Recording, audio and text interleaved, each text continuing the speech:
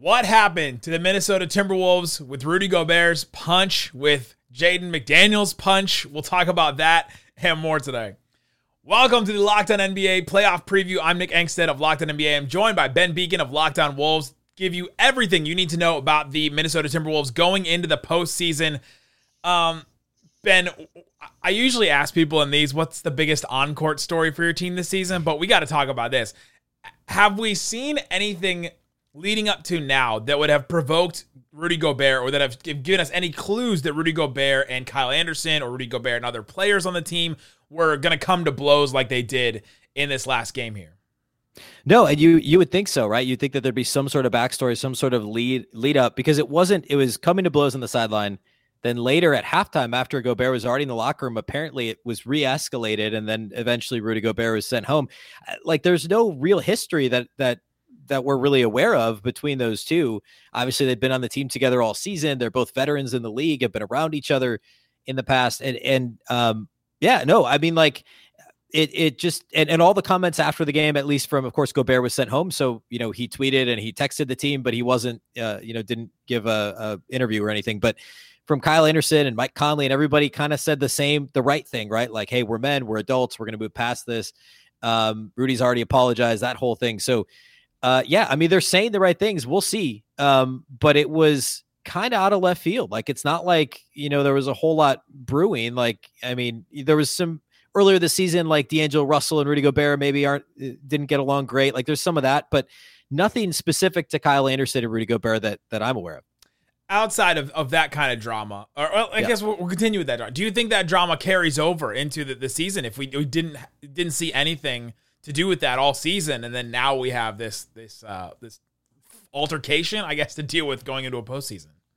Yeah, I mean, like, as of this moment, when we're talking, we don't know whether or not Rudy Gobert is playing Tuesday. The team was non-committal about that, and they leave for Los Angeles Monday. So my guess is they'll, like I said, Rudy had apologized in a team group text, and he tweeted an apology to the fans, the organization, his teammates. So I'm sure that Tim Connolly and Dell Demps in the front office is going to meet with Rudy on Monday and have a discussion about, does he fly with us to LA? How do we handle this? I think that's the answer to the question is does he come with to LA? Does he not? Like, what's the quickest way to kind of nip this in the bud as much as possible? And I think by sending him home during the game, which is not unprecedented, but it's not something you see very often, certainly not with a star player in the most important regular season game in years for the organization. Like, that's already a statement. So, if he says all the right things, I could see him being back Tuesday to play the Lakers in obviously another huge game. And clearly it fueled the team in a good way on Sunday when they won to get the 8 seed in the West and avoid the 9. So hopefully they can channel that, whether or not Rudy's on the floor Tuesday. All right, we can push this aside for a second. What's the biggest on-court story for the Wolves besides this altercation? Like, before this, what would your answer have been? Yeah, before this, I would have still said Rudy Gobert meshing and coexisting with Karl-Anthony Towns. I mean, that was the biggest story coming into the season, was the acquisition costs of Rudy Gobert and how would they, X's and O's wise, how would Rudy and Cat fit? We only saw 20 or so, I think it was 21 games before Cat got hurt. Cat misses 52 games. And now Rudy and Towns have played, a handful of games together and with mostly good results. There's a bad losing streak in there, but for the most part, they've played well together.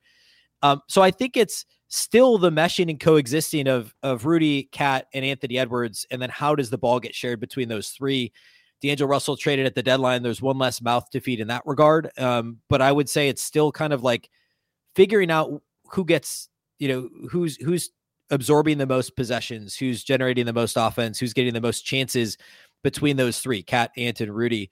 And then the B to that would have been Jaden McDaniels stepping up. That's the other story from Sunday. He now has a fractured hand, according to Adrian Wojnarowski of ESPN, and very likely will not play in the playoffs. But that was kind of the other thing, is he's like the fourth wheel and he's growing a little bit offensively. And now, that question, we'll talk about it here in a minute. I think we look at that a little differently heading into the playoffs. Yeah, let's talk about that playoff rotation now. What is the playoff rotation? And is there anyone on the bubble now that we think Jaden McDaniels is not going to be part of it? Now, what does that rotation look like now? Yeah, I mean, we're going to see a lot more Taurean Prince. We're going to see a lot more Nickeil Alexander-Walker. And those are guys who already were in the rotation, but like Prince played 35 minutes on Sunday, mostly because of McDaniels being out. Kyle Anderson played 37 minutes, mostly because of Rudy Gobert being out. So we're going to see a lot more of all three of those guys, Prince, Kyle Anderson, Nickeil Alexander-Walker. They were all already in the rotation. I think it's just they play more minutes. And to make matters more difficult, Naz Reid is out with a fractured wrist, at least for, certainly through the first round. If they make it past that, perhaps he's available, 4 or 6 weeks down the road. So to me, the question is there anybody else that cracks that regular rotation? Jalen Noel's been in and out of the lineup with an injury. If he's healthy, he may play a little bit. Austin Rivers has been out of the rotation for a while. Does he crack it? If you need some more size with McDaniels out and a defender, could a rookie like second-round pick Josh Minott crack the rotation? I'd be surprised, but he's also played some kind of situational minutes here and there at the end of quarters for defensive, purposes. So could we see a little bit of that? Somebody who's not really been in the rotation consistently crack it? I think it really just means more Taurean Prince, more Kyle Anderson, more Nickeil Alexander-Walker, and it's just that much more important that those guys all play really well. What are the biggest strengths and weaknesses of this Wolves team as currently constructed, which seems to now be like shambles right now? But how do they win games and how have they lost games? Their biggest issues this season have been defensive rebounding. It's improved a little of late, a little bit actually post-trade deadline. Transition, offense and defense, surprisingly, you'd think this would be a really good transition team, and they do play at a fast pace, but they're sloppy in transition. That's been an issue. But transition defense has been abysmal pretty much all season. And then offensive flow, which I already mentioned as something that is a huge story, has been all season. This is a team that was a top 10 offensive team last year and kind of middle of the pack defense. They've been a top 10 defense for much of this year and really bottom 10 offensively, as crazy as that is. And a lot of that's because Karl-Anthony Towns was out for so long. But like, for instance, if they get past the Lakers, which is a pretty big if on the road, but like, then they're the 7th seed. Memphis is the matchup. Defensive rebounding is a big problem against the Memphis Grizzlies. They're a great offensive rebounding team. That's a concern. It was a problem last year in the 2-7 playoff series, Wolves Grizzlies. So defensive rebounding is probably number one, but also how are they guarding in transition? What does that offensive flow look like? How does the Cat, Rudy, Ant dynamic play? Is it more than just taking turns? Those are probably the three biggest things I'd be looking at. From all the injuries and everything, give us a refresher for people that may have not seen this team. How much have we actually seen this team together? Like the three of Anthony Edwards, Karl-Anthony Towns, and Gobert, but then also now bringing in Mike Conley instead of D'Angelo Russell. How much have we actually seen those guys on the court? It's less than 10 games that we've seen Conley and Towns together, certainly.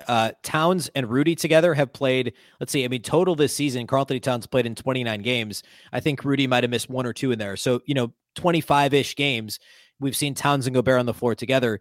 Add Conley in there, and you're basically talking about the last 2.5 weeks since Towns came back from injury. And like I said a minute ago, in general, they've been pretty good lately. They had a bad losing streak in there, but they won shortly after Towns came back. They won 4 straight, lost 3, and then have won 3 straight to close the regular season. So they have a winning record with that group together on the floor.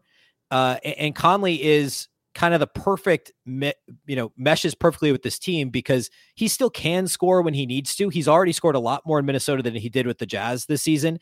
It looks a lot more like Conley from 2 years ago with Utah that made the All-Star team than the Conley of the last year and a half in Utah.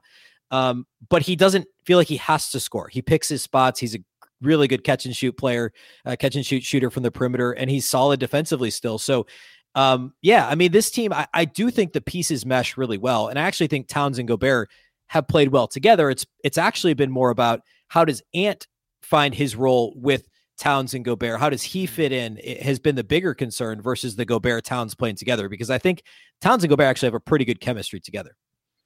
What are your expectations for this team? Let's go fan level team. What do the team expect themselves to do? And then what do you expect from them going into the play-in and then possibly the playoffs? Yeah, coming into the season, I thought this team would be a best case 4 seed. I thought worst case was 6 seed. I didn't think there's any way this team would be in the play-in again. You're talking, we don't need to rehash the whole thing, but Rudy's always been on really good teams with really good defenses. This team was a 46-win team last year. There's no way they were going to get worse. Well, they're 4 games worse. I would expect, I think the fan expectation coming into the season was winning a round in the playoffs. I think now it's getting through the play-in and pushing, that first round series to 6 or 7 games. And they pushed Memphis last year to 6 games.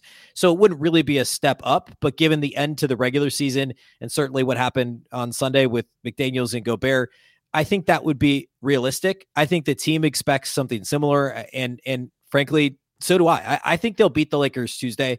I think the Wolves are still a better team, even without Jaden McDaniels. And I think that they'll give Memphis a run for their money, perhaps pushing it to 7 games. It would, especially without McDaniels. If McDaniels is on the floor and things had played out differently Sunday, I might be able to make a case for a Wolves upset in the first round. It becomes more difficult now. So I think it's really a similar result to last year. And then we can all do the, however many first round picks and Walker Kessler and Vanderbilt and Beasley and the whole thing later, and you're in the same spot you were at the end of last year. We'll have all offseason to play that game. But I think at this point, that's probably the most likely place that they end up. Haven't had the team together. I mean, not to make excuses from them, but we talked about it earlier. You just haven't had the team together. The FanDuel spread right now is Minnesota +7 against the Lakers right now. Oh, wow. Lakers do usually get a little bit of a bump there because there's a ton of money that comes in for the Lakers. But that's the spread on FanDuel. You mentioned the things they have to do in order for them to get the win. Go listen to Locked On Wolves for all your talk on the Minnesota Timberwolves. There's a lot to talk about between now and a play-in game, and then maybe if they win that game or a second play-in game. So go check out Locked On Wolves with Ben Beacon 5 days a week on YouTube or wherever you get your podcasts.